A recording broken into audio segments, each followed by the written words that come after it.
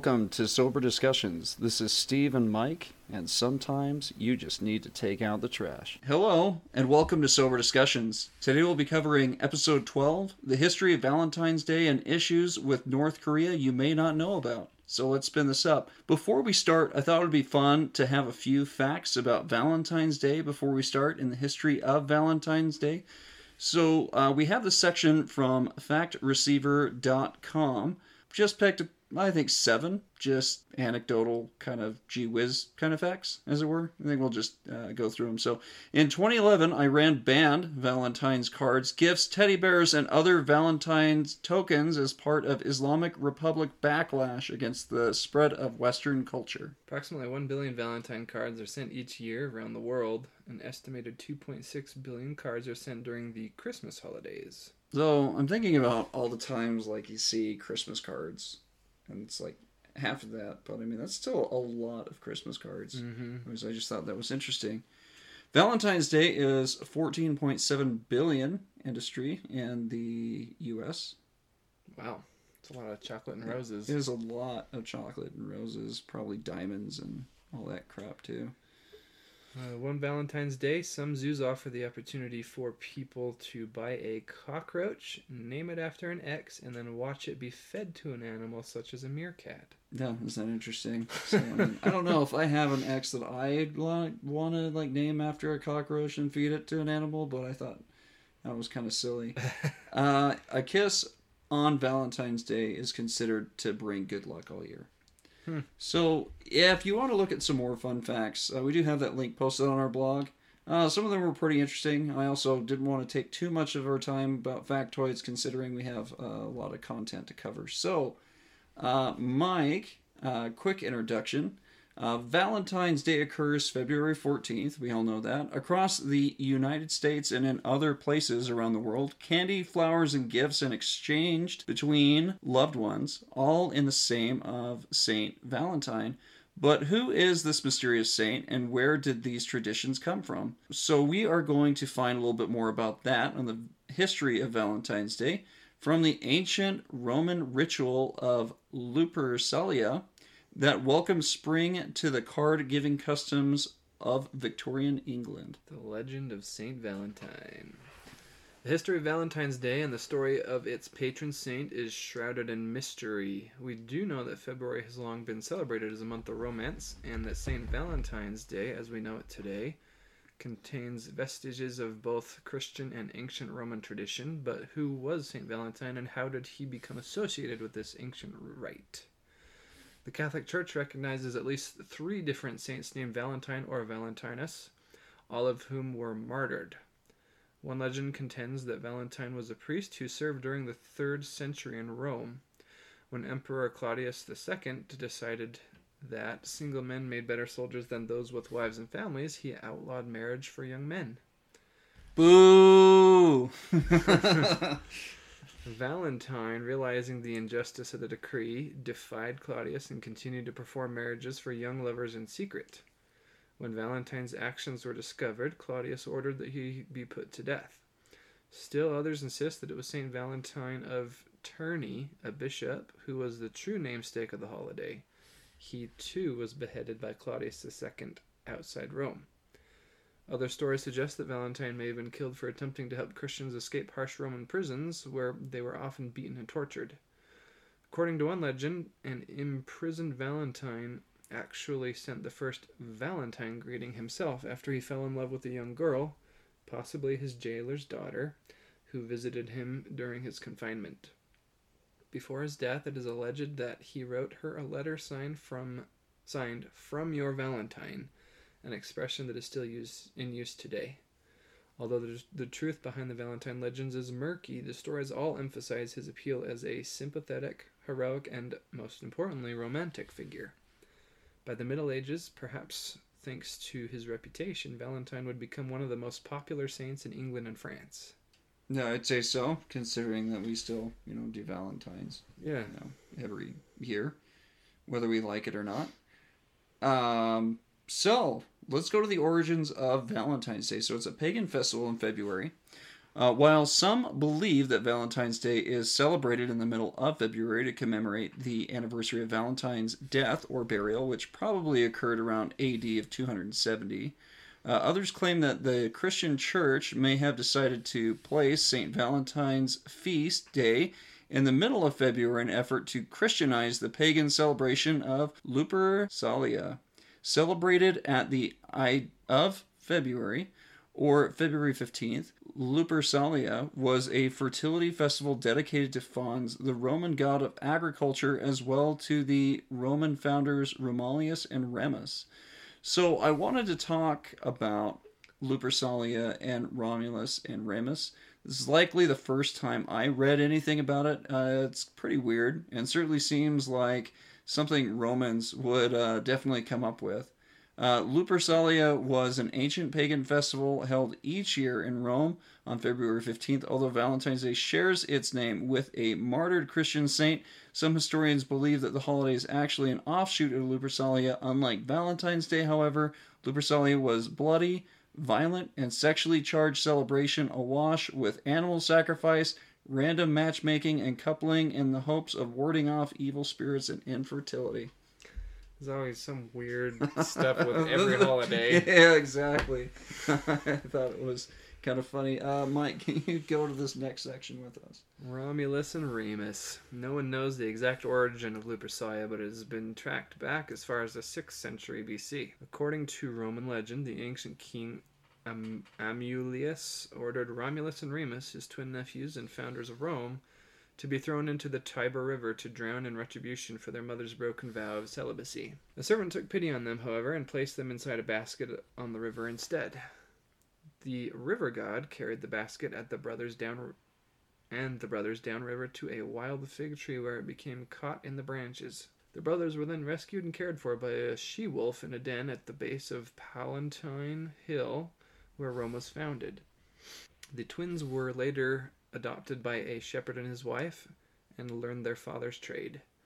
After killing the uncle who had ordered the death, they found the cave den of the she-wolf who nurtured them and named it Lupercal. It's thought Lupercalia took place to honor the she-wolf and please the Roman fertility god Lupercus. No, I thought it was kind of interesting. In between trying to drown a couple of kids because of their mother's fault, to getting rescued, to raised by some wolves, to now being raised by humans, and that's how they celebrate Lupercalia. Yeah. Kind of crazy. Let's go to the ritual sacrifice. This started to slowly get a little bit more weird.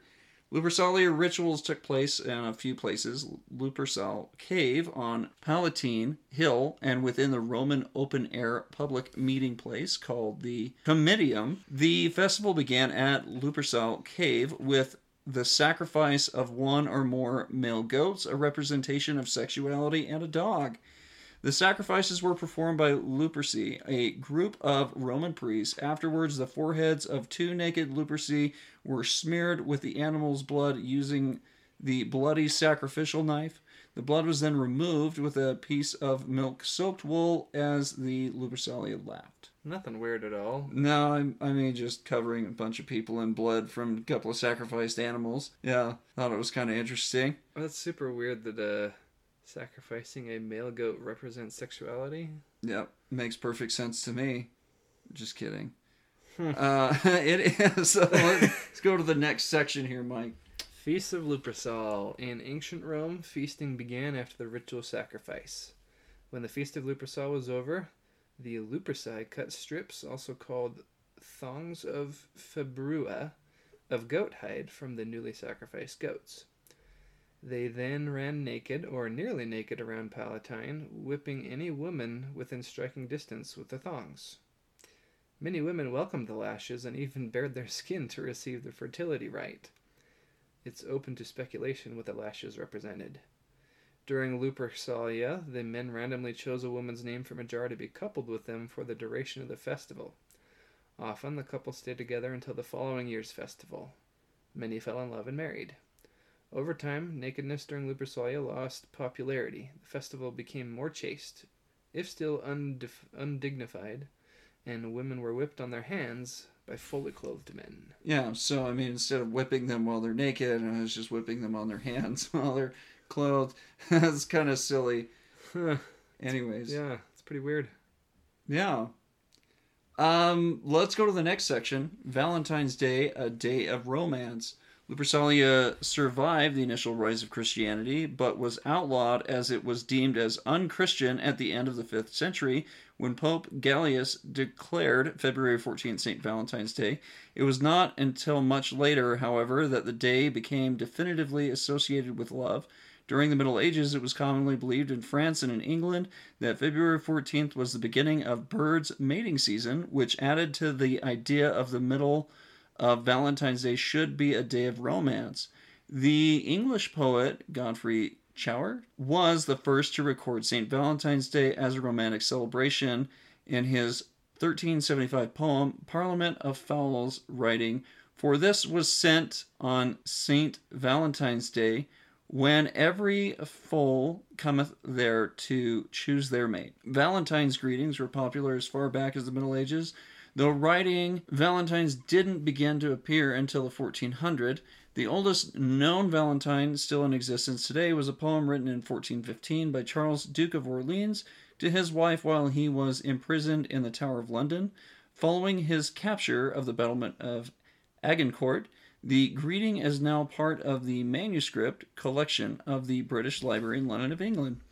Several years later, it is believed that King Henry V hired a writer named John Lydgate to compose a Valentine's note to Catherine of Blois.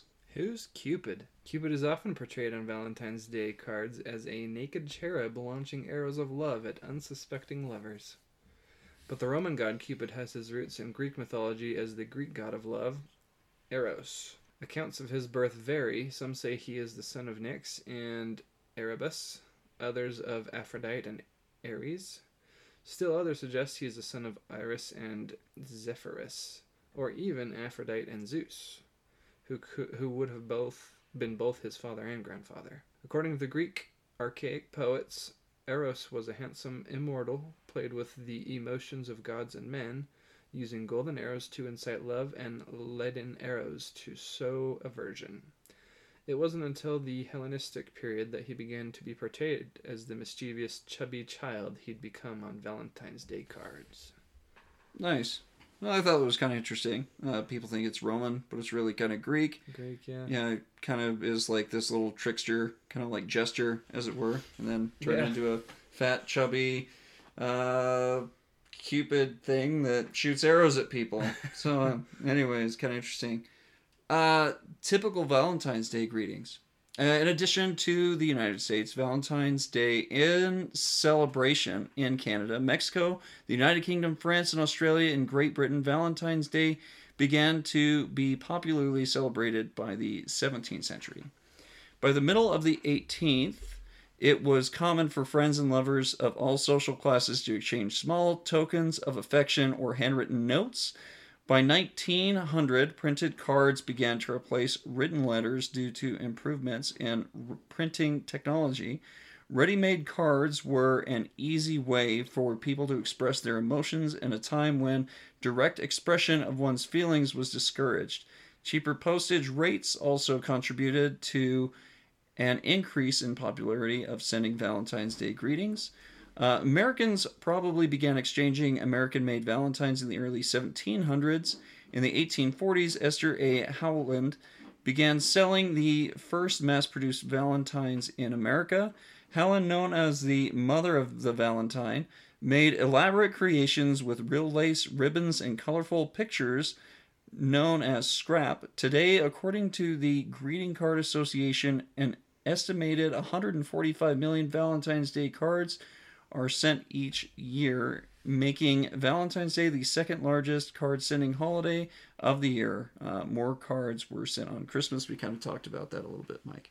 So that just about sums up Valentine's Day. Mike, any thoughts on that before we go into North Korea? Sounds like there's just like some of the other holidays we've kind of looked at, just there's a few weird potential things that kicked it off, but it always seems like the weird traditions kind of turn into more, I want to almost say like family appropriate ways to celebrate. Yeah, I agree. I mean, I wouldn't really at this point in time want to like cover someone in blood or like just whip people just for the sake of doing it. I think chocolate or roses or just a simple hug. I mean, being COVID-19 compliant, anyways. But as it were, I definitely think that this is the better direction. Agreed. As it were. So, the information that we got was history.com. I don't think I articulated that, but I just want to let people know that's the information we got from. So, let's jump into our next section with North Korea. So, we were just covering the issue with North Korea and what they've been doing behind the scenes that you may not have heard about. So, Mike, we're going to start with an overview on what North Korea has been doing prior to this point, and then we'll cover the resuming cooperation of nuclear and missile programs and cyber attack funding and close for the evening. Is that fair? Yeah. Okay, cool. So I found a couple of video clips I wanted to cover.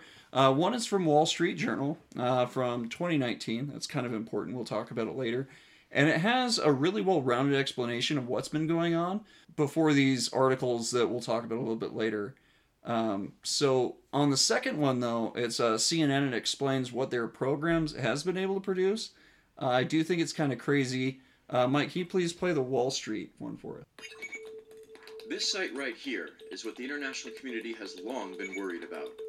The Yongbyon Nuclear Scientific Research Center is North Korea's most important nuclear facility.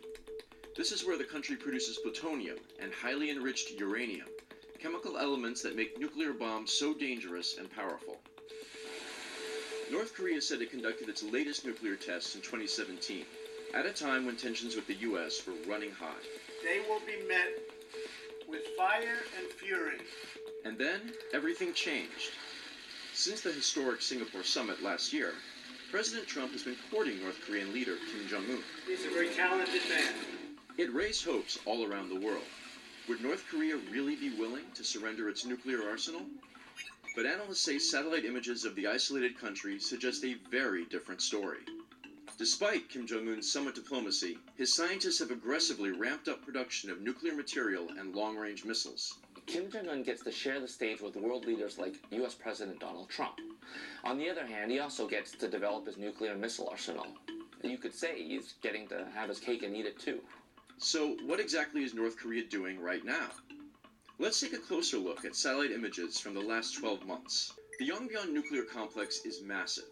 Hundreds of buildings spread over 3 square miles. It's located next to a river that cools down the facility's nuclear reactors. At the uranium enrichment facility, we see continued activity around it. Jenny Town is a North Korea specialist who works with former CIA operatives and security experts all over the world. Her team has been analyzing satellite images of Yongbyon for the last 7 years, and their opinion is unanimous. North Korea has been producing nuclear material for the past year. Here they've left this cylinder, which looks like it could be a liquid nitrogen container that would be necessary for an enrichment process.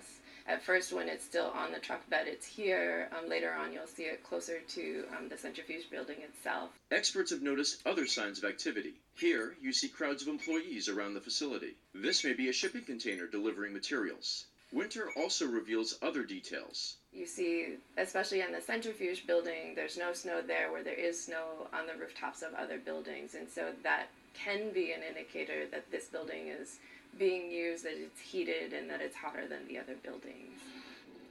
The Yongbyon nuclear complex has been at the center of denuclearization talks for a long time.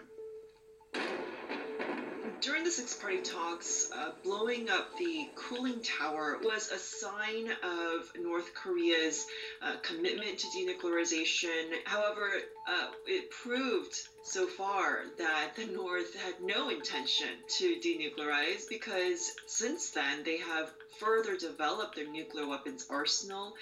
Their nuclear weapons are much more sophisticated now than they ever were before.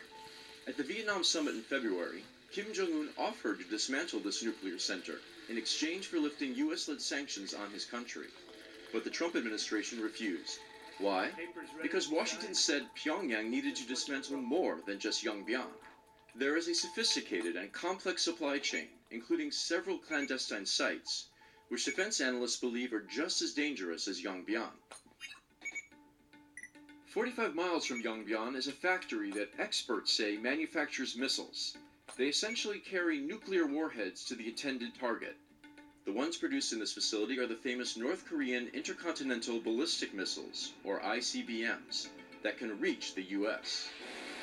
You can see signs of activity, like these trucks, shipping containers, and cranes around the facility. At the beginning of the year last year, Kim Jong-un told his scientists and engineers to mass-produce nuclear warheads and ballistic missiles, and to accelerate efforts for deploying them for action. International sanctions have blocked North Korea's access to some materials needed to build its advanced missiles. And Pyongyang has actually found a way to get around a lot of the sanctions that have been imposed on it. A lot of analysts now believe that North Korea can produce some of the parts for the heavy trucks that it now launches missiles from. And Japan is concerned that Pyongyang is able to import some fine chemicals that can be used to make smartphone screens, but also can be used for weapons of mass destruction. So, what kind of weapons does North Korea have at its disposal right now? Siegfried Hecker, a Stanford University nuclear scientist who has visited North Korea's nuclear facilities, has estimated that North Korea might be capable of producing 6 or 7 nuclear bombs a year. In total, analysts say Pyongyang could possess between 20 and 60 nuclear weapons right now. These could be mounted on one of its new Hwasong-15 rockets, developed in 2017, which are capable of reaching the US. In front of the international community, it appeared North Korea had made a concession. Before talks, Pyongyang had not only conducted a nuclear test, but also frequently tested its missiles, including intercontinental ballistic missiles. But around the time of Kim's meeting with Trump in Singapore, the tests came to a halt. Right after the first face-to-face meeting with President Trump, North Korea even dismantled a long-time test site, the Sohae Satellite Launching Station. This concession was actually relatively easy for them to make because North Korea in many ways has moved beyond these old fixed launch sites, and they're firing a lot of missiles now from the back of trucks. And if North Korea is no longer focused on testing, that's only because they're busy producing a lot of these weapons. They're making more of them. After the failed Hanoi summit in February this year, satellite images showed North Korea rebuilding the site. It was widely viewed as an act of provocation for reaching no deal with the US. And that moratorium on testing? Well, that didn't last too long either. In May and June, North Korea fired 2 short-range rockets into the sea between Korea and Japan. Despite the evidence gathered by security analysts, the Trump administration has been downplaying North Korea's continuing nuclear operations. Do you think he's still building nuclear weapons? I don't know. I hope not. He promised me he wouldn't be. And Pyongyang hasn't commented on whether its nuclear operations are still ongoing.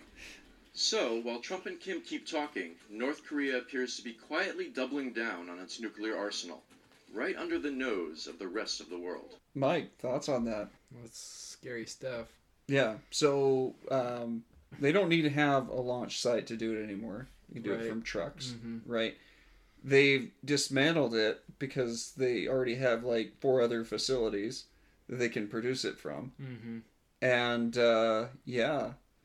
Well, they can store them anywhere. I mean, if they can launch them from a truck, they can store them anywhere they want. Right. So they can go. They could have somebody go tour their facilities and have nothing there, and still just have them hidden away somewhere else. So. Yeah, exactly. And the fact that we didn't take it more seriously, I'm a little frustrated about, because if people are doing like test launches and things like that for ballistic missiles while they're talking about, building nuclear warheads at the same time, it doesn't take a 3rd grader to figure out what is going on.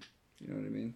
It's like they're either preparing to engage in World War III, or they're preparing to be able to defend themselves when World War III happens. And either way, it's a lot of power. Yep, exactly. So that was the first clip that I wanted to share. The next one goes a little bit more in depth that I wanted to share. This is from CNN talking about their missile program. If you could play that for us. This picture purports to show Kim Jong-un with a miniaturized nuclear weapon. People laughed at it when it came out last year, but now, if they believe this is the real deal, what does it show us? Well, it would suggest that this would be about 2 feet across. Experts say it might weigh 500, 600 pounds, something like that.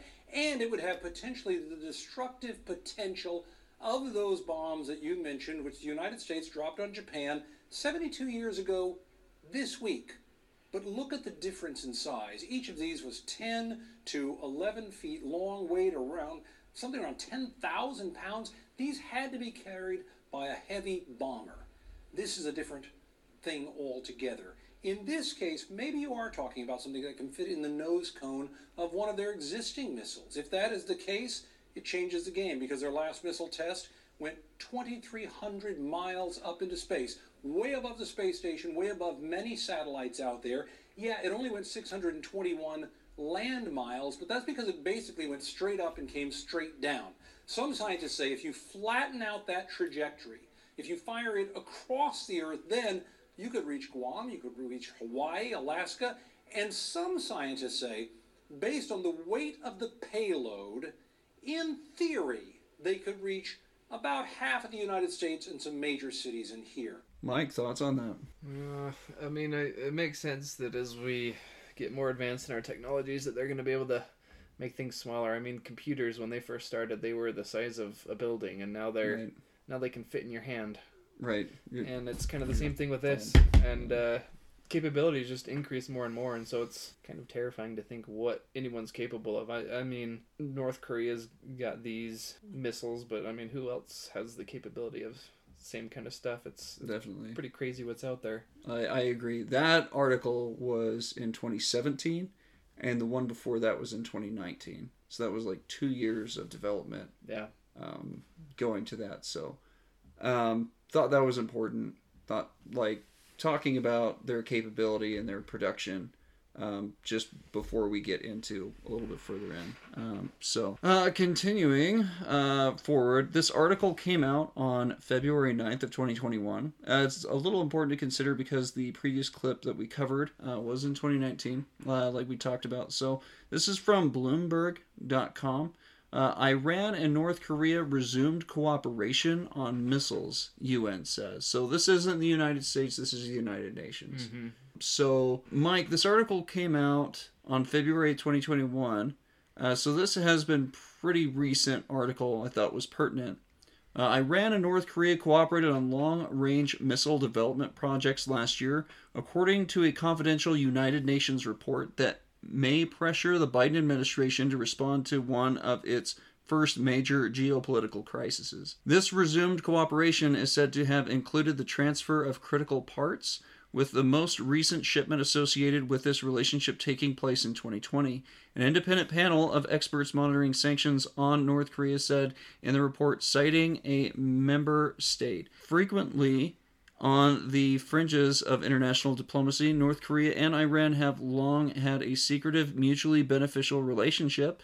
The UN panel received information showing that Iran's Shihad Ali Mohammed Research Center received support and assistance from North Korea missile specialists for a space launch vehicle, and the North Korea was involved in certain shipments to Iran. So we're sending this back and forth right now from Iran being able to more or less launch something that can go out of our orbit, more or less, is what that's been saying. In response to the allegations, Iran told the panel members that a preliminary review of the information provided to us by the panel indicates that false information and fabricated data may have been used in investigations and analyses of the panel, according to the report, which was seen by Bloomberg. Secretary of State Antony Blinken has said the administration is reviewing former presidential Donald Trump's diplomacy toward North Korea. He's also said that Iran has to return to compliance with the 2015 nuclear deal the Donald Trump administration withdrew from before the U.S. considered sanctions relief against Tehran. Any thoughts on that, Mike? So Iran and North Korea they're like BFFs right now. Yeah. Yeah, and they're sending information back and forth. They're claiming that the UN has false information that they're stating, but I think I feel more inclined to believe the UN over two dictators, personally. And especially, I mean, it already looks sketchy in the first place. If something's looking sketchy and you want to clear the air, you come forward and you be truthful about it rather than just say, oh no, you've got wrong information, and then just dismiss it. Right. Exactly. A little bit of deflection. Yeah. Anyways, thought that was important. Mike, if you can do that next section for us. Kim shows off huge mobile missile. Kim Jong-un's regime has rolled out several new models of ballistic missiles in recent months that are either bigger and more powerful or easier to move and fire.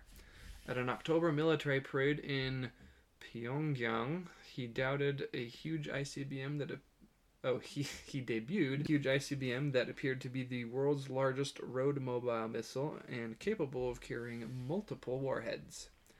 The panel cited an assessment by a member state that it's highly likely that a nuclear device can be mounted on the ICBMs, and it is also likely that a nuclear device can be mounted on the shorter range missiles.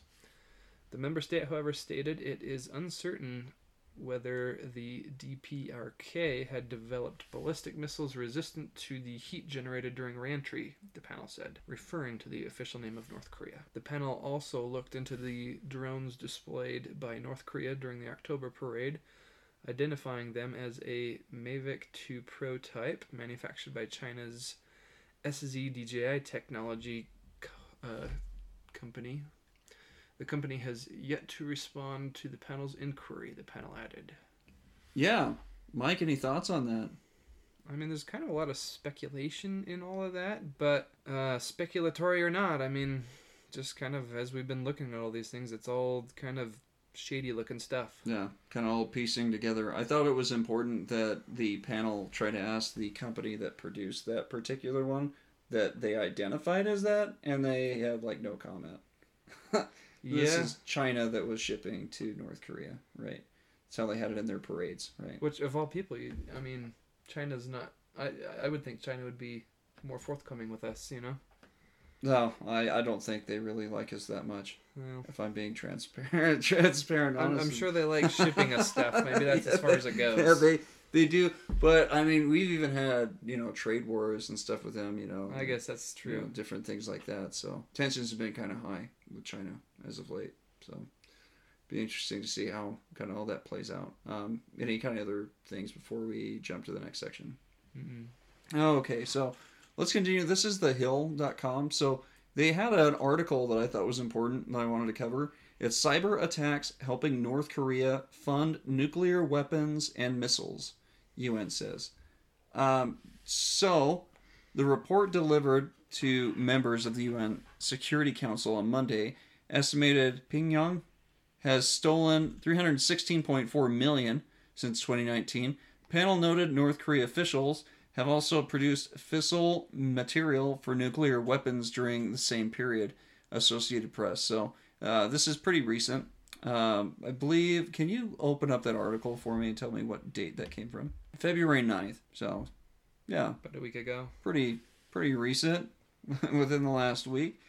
North Korea displayed new short-range, medium-range, submarine-launched, and intercontinental ballistic missile systems at military parades, the report said. It announced preparations for testing and production of new ballistic missile warheads and development of tactical nuclear weapons, and upgraded its ballistic missile infrastructure. The report recommended sanctions on 4 North Koreans. The expert further says the country has been able to launch stolen cryptocurrency into government-backed currency. Preliminary analysis based on the attack vectors and subsequent efforts to launder the illicit proceeds strongly suggest links to North Korea, the report said, according to the AP.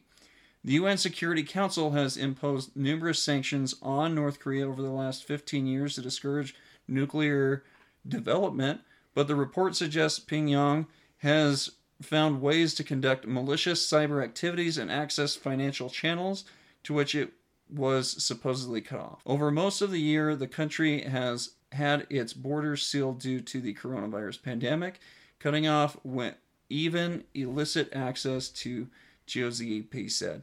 Former President Trump developed a warm personal relationship with North Korea leader Kim Jong-un and frequently expressed confidence in his intentions towards U.S., which, Mike, I really don't think was the right call. I agree. I think we could have done a lot more other than, I think he's fine. I don't know, and I don't think he is, but I mean, there's a lot of information, especially from the UN, stating that, yeah, that's kind of a problem. I mean, you think about movies where you've got, like, the antagonist, the protagonist, and the antagonist is always the kind of guy who acts like your friend. Right. And then takes you out. Right, exactly. And, I mean, I'm not going to claim that's what North Korea is doing, but, I mean, everything we've been reading, it's kind of shady stuff, and they're trying to hide things, so... I mean, what else are we supposed to think, you know? I agree. No, I completely agree. And I think that's why it was important that I wanted to bring that up. I don't know if too many people have heard or read about that, so I thought it was important to bring up. President Biden, by contrast, has called the North Korean leader a thug and criticized his predecessor's handling of U.S.-North Korean relations. Wonder why that is. It's interesting. Just before we wrap things up, though, Mike, I wanted to cover a quick article from an independent source that expressed what they thought about Biden's administration and how they should take action with North Korea, and wanted your opinion on it. So this is from the CFR.org. The section that I wanted to cover was, what actions should Joe Biden administration take towards North Korea? If you can read that for us. The Biden administration should privately attempt to establish reliable, high-level channels of communications with the North Korean leadership for use in the event of a crisis. In close coordination with South Korea, the Biden administration should present its objectives and parameters for pursuing peace and denuclearization policies toward North Korea, affirming Kim's pledge to work toward complete denuclearization and U.S. pledges to work toward the establishment of normal relations, as contained in the 2018 Singapore Declaration.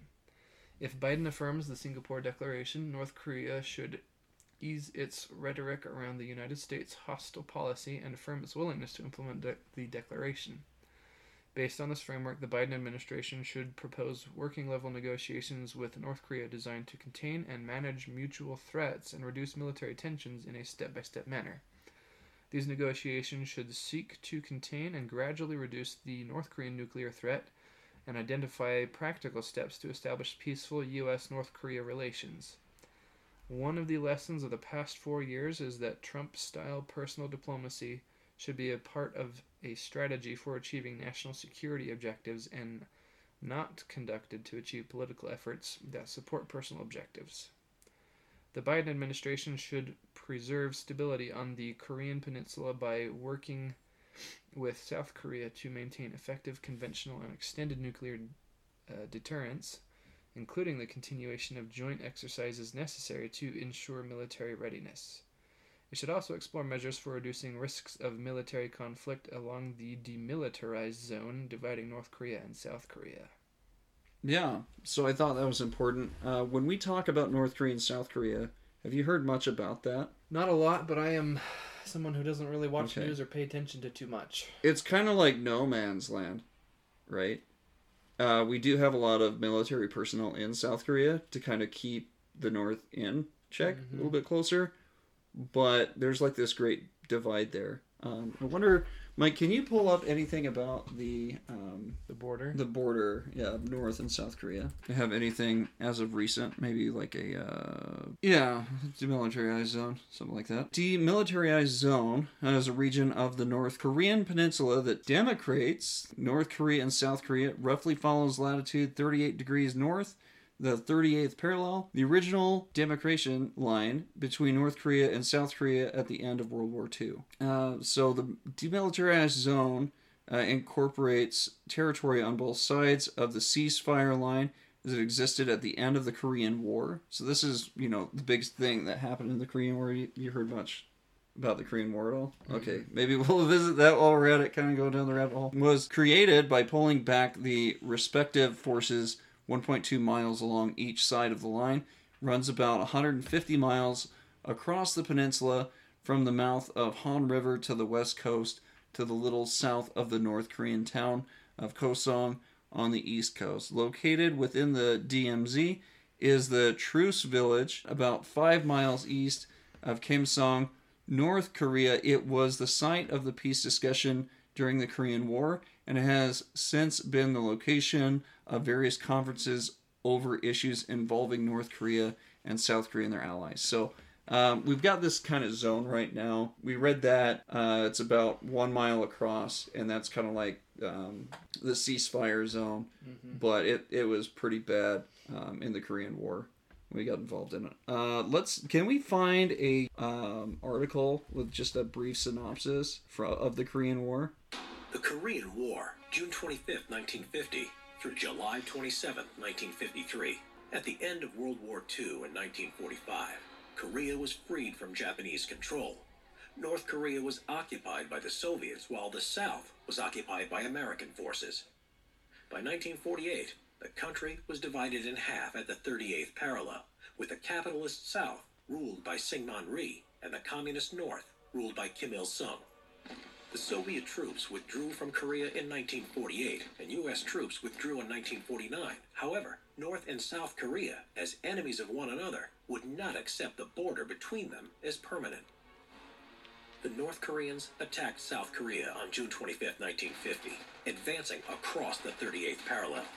Around 75,000 troops of the North Korean People's Army defeated the Republic of Korea's army with success, capturing the capital city of Seoul, then occupying the whole of South Korea except for Busan.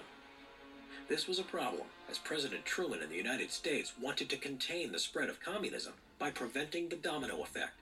That is, if Korea fell, so would other countries to the ideology. Like Vietnam. South Korea appealed for support, and the United States pushed a resolution through the United Nations Security Council. The USSR did not use its veto power, as it was boycotting the council because the new communist China was not accepted. In China's seat was the pro-US Chinese nationalist government of Taiwan. An appeal was made by the Security Council for North Korea to withdraw its troops, but was ignored. As a result, approval was granted for a UN army made up of an international force of 16 nations to send help to South Korea, commanded by General Douglas MacArthur. The UN troops, composed mainly of Americans, landed in South Korea in early July, but were soon pushed back on the defense by the North Korean forces, forming a perimeter around Busan to defend the line until reinforcements arrived in August. Now that their position was strengthened, MacArthur went on the offensive. On September 15th, the U.S. Marines X-Corps launched an amphibious assault at Incheon. The North Korean troops were pushed back on the retreat over the 38th parallel, and soon Seoul was recaptured along with the whole of South Korea by the end of the month. Now, MacArthur was to go beyond the initial idea of containment. Truman, worried of a Chinese response, nevertheless approved, and UN troops moved into North Korea on October 7, 1950. On October 12th, they captured Pyongyang, the North Korean capital, and then the Yalu River, which was the border with communist China. China retaliated by helping the North Koreans, sending 250,000 Chinese troops. The UN troops, overwhelmed by this new force, were pushed out of North Korea with heavy losses. By January 1951, Chinese and North Korean troops had captured Seoul. General MacArthur wanted to use the atom bomb on China and was dismissed for insubordination by President Truman, who went back to a policy of containment. In June 1951, more UN troops were sent to Korea, eventually driving the North Korean army to the 38th parallel and stabilizing the front. Now, a stalemate set in. In July, peace talks began, but a compromise could not be found. Meanwhile, fighting continued, and American pilots fought in the air against Soviet pilots using Chinese jet fighters and wearing Chinese uniforms. General Dwight D. Eisenhower took over as president in early 1953 and sought an end to the war. After 2 years of negotiation, an armistice was signed on July 27, 1953, at Panmunjom on the 38th parallel. A demilitarized zone was set up, which stands to this day. Kind of crazy, huh? Yeah. So Korea's been really bent about us, really ever since. They're really big into, communism, dictatorship kind of stuff. And obviously as America isn't necessarily up for that. Yeah, interesting. And I didn't know that we were going to nuke them. Like, we wanted to nuke them, and then Truman's like, no, let's not drop a nuclear bomb. I think that was a good call. I think that was a good call. I agree. Great call. Yeah. There's no reason to. I don't know, man. I think if nuclear warfare happens, then it's just like the end. Everybody's gonna just launch them everywhere, and it's that's it. It's too much. Like nobody should just don't do it.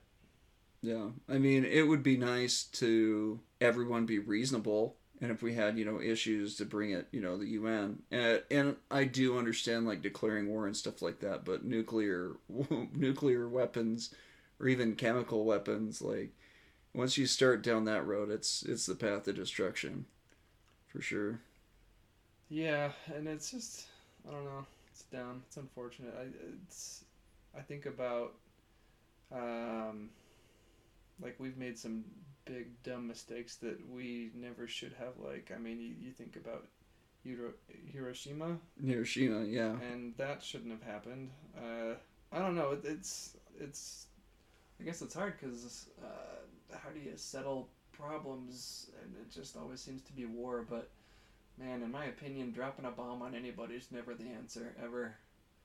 I mean, so many innocent people get just wiped out that don't have anything to do with it. Yeah, collateral damage, man. Yeah, it's awful. Yeah, that's war. that's the bad part about war. The unfortunate truth. Yeah. So, anyways, I thought that was important since you didn't know what the demilitarization zone was, and going on with Korea, we do have a lot of U.S. forces there, trying to keep the peace and stuff like that. So, I do think it's important to have countermeasures. If anyone was to launch it, especially like in North Korea, if that's like a big problem, like it makes total sense to me to have countermeasures so that doesn't affect anybody. Yeah, yeah. So, for sure.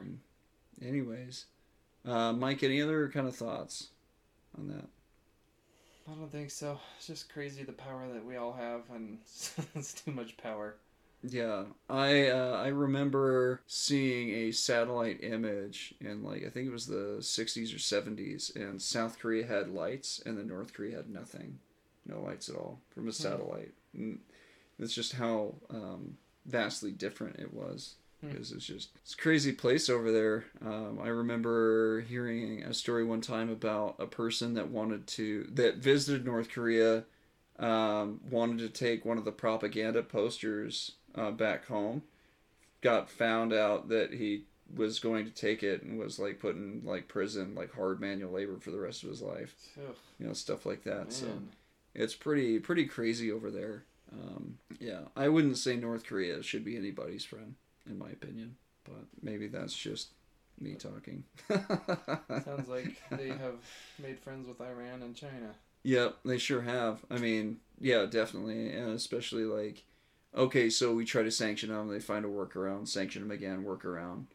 Now they're in, cryptocurrency and cyber attacks and stuff like that. It's just, I guess if there's a will, there's a way. But, yeah, I definitely think we should try to do something for sure. And I think just having a blind eye to it wasn't the right solution. Well, yeah, that Biden administration suggestion we read, I thought was good. Yeah, I thought that was a solution. I thought it was a reasonable solution. I mean, yeah, we're calling them thugs and stuff, but yeah, like, let's do something about it. Like, anyways, I thought it was important. There's a lot of stuff going on in North Korea right now, but I did want to cover that because I did find some very, I would say reasonable articles that I was able to find some reasonable sources. Anyways, well, ladies and gentlemen, thank you so much for joining us. We'll see you next time. Thank you for supporting our podcast. If you would like to check out our sources from today's episode, please visit our blog at soberdiscussions.blogspot.com. And if you would like to join the discussion, email us at soberdiscussions@gmail.com.